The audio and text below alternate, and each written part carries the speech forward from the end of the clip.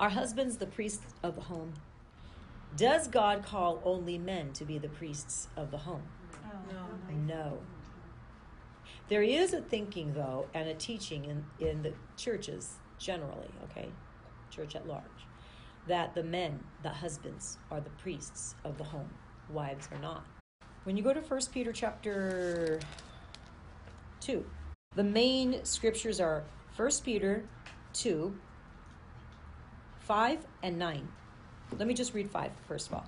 It says that we are living stones, built up as a spiritual house, a holy priesthood, to offer a spiritual sacrifice acceptable to God through Jesus Christ.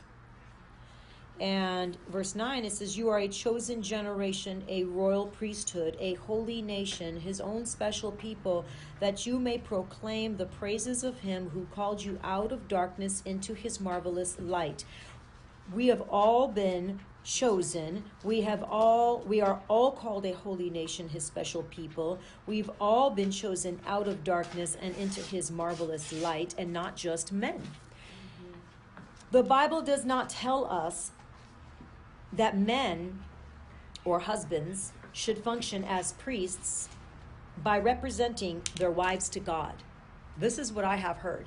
Men should function as priests by presenting their wives to God in prayer. They are the spiritual leaders of the home. But I got to tell you something about this, though. This is lopsided. God has actually chosen both men and women to be priests of the home. Both men and women to be spiritually leading. When we have a man that is doing what he's called to do, leading spiritually, being the priest of his home, that's good. But when we have a wife that's also being a priest of the home, priest of the home, and also offering godly, sound, biblical counsel and leading in that way as well, that's better. Because that's God's chosen heart, is that we both come together, one submitting to one another. We are called to submit and to honor one another.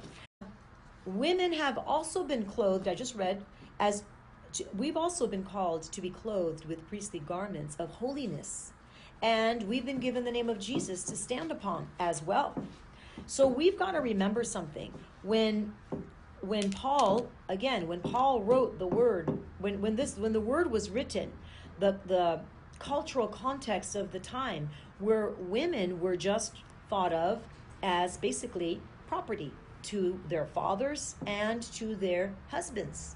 And for any reason, if a man wanted to divorce his wife, he could do so for any reason and throw her out, and she would have nothing to stand on. She couldn't remarry. She had no livelihood. It was really a bad condition for that woman that the husband just chose, for whatever his reasonings were, just to dismiss her. When we read the word, we have to remember that was the cultural mindset of the time, that he was talking about that mindset about that time. We're going to go to Ephesians chapter 5. And it says in verse 21, submitting to one another in the fear of God. Right here, we are told we are to submit to one another. Verse 22, wives, submit to your own husbands as to the Lord. Submission should be done as a biblical, just a biblical obedience, as unto the Lord, right?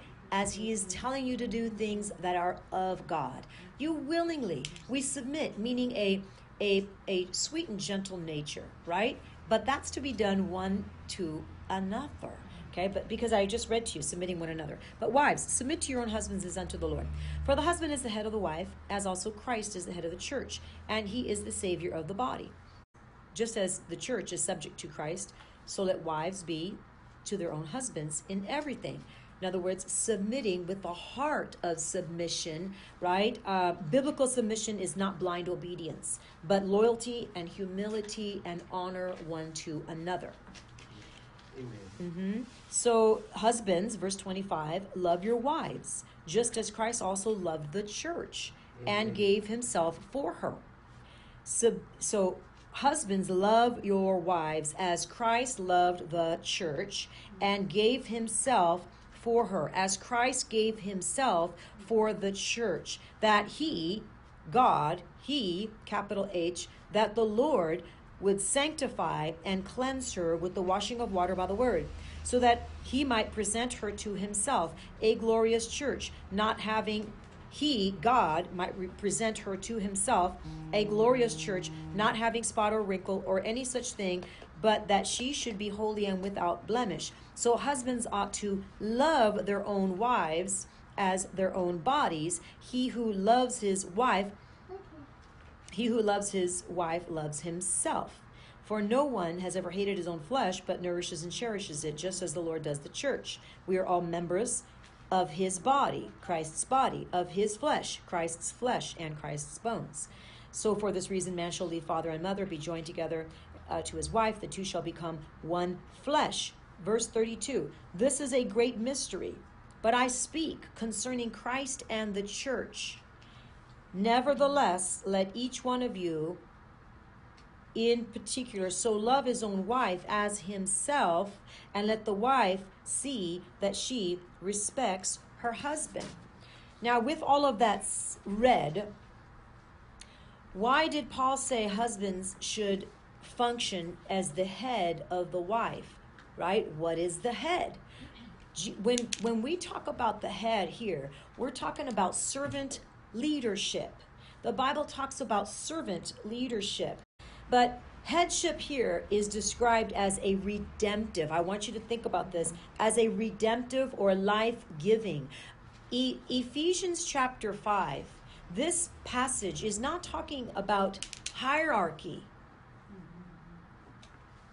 Many times, and I know this is very ingrained, we can be agreeing, but we don't fully understand. So we're agreeing on one level, but we're not really agreeing completely, because we're still in this understanding of really getting to what the heart of God was when he even wrote this.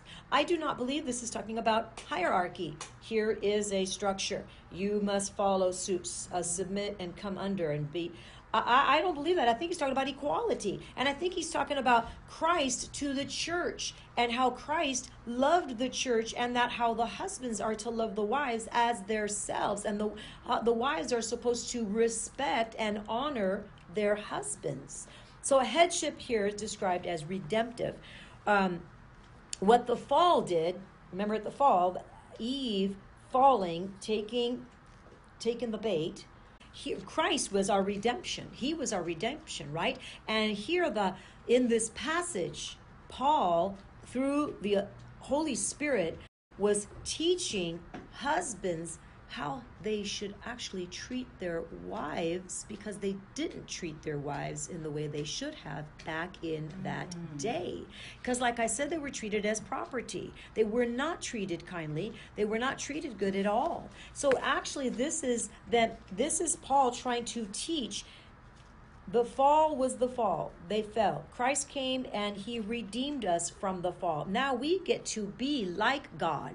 We get to operate in the love of God. As husbands, we get to love our wives as ourselves.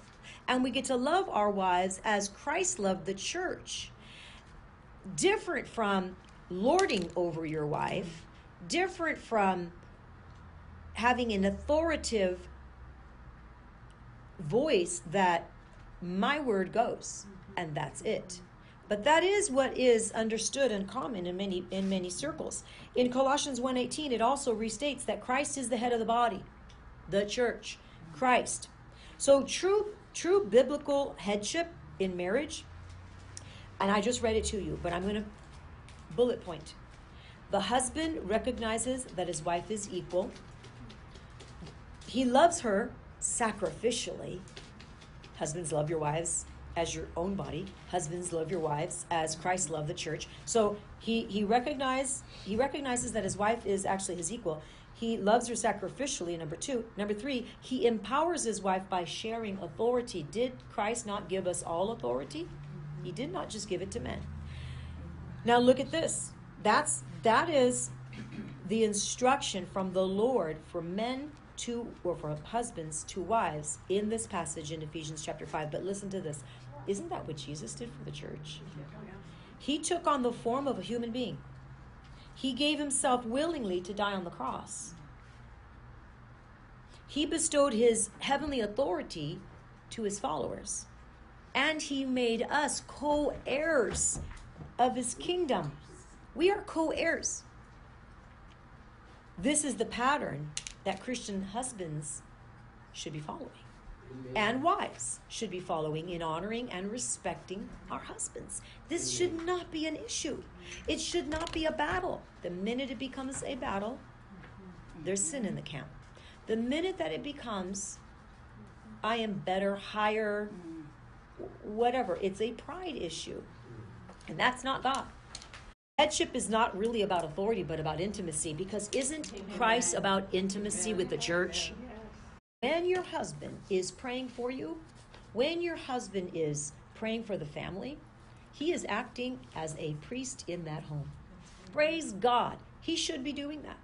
But when the wife is also praying for her husband, and she is praying for her children, and she's reading the word, and she is anointing her house throughout that house, she is also acting in her God-given role as a priest or priestess in that home, which is actually God's heart, that we both come into an agreement of equal partnership.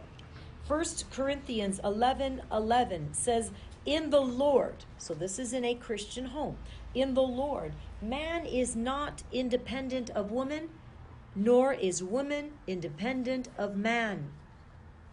We are not independent of one another. We are to submit to one another. Let's just give an example.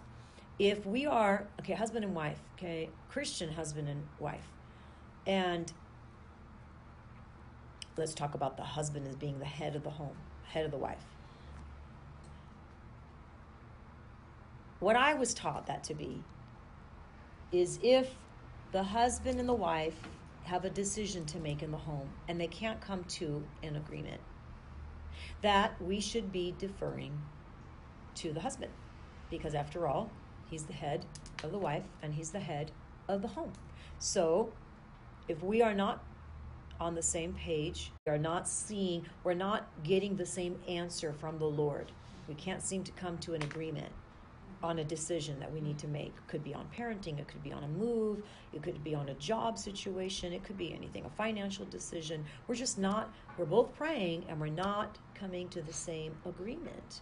That in that case, and I believed this for many years, that in that case, that we, as a wife, as a submissive wife, we should be deferring, taking the back seat, and let him lead, because he's supposed to be in charge.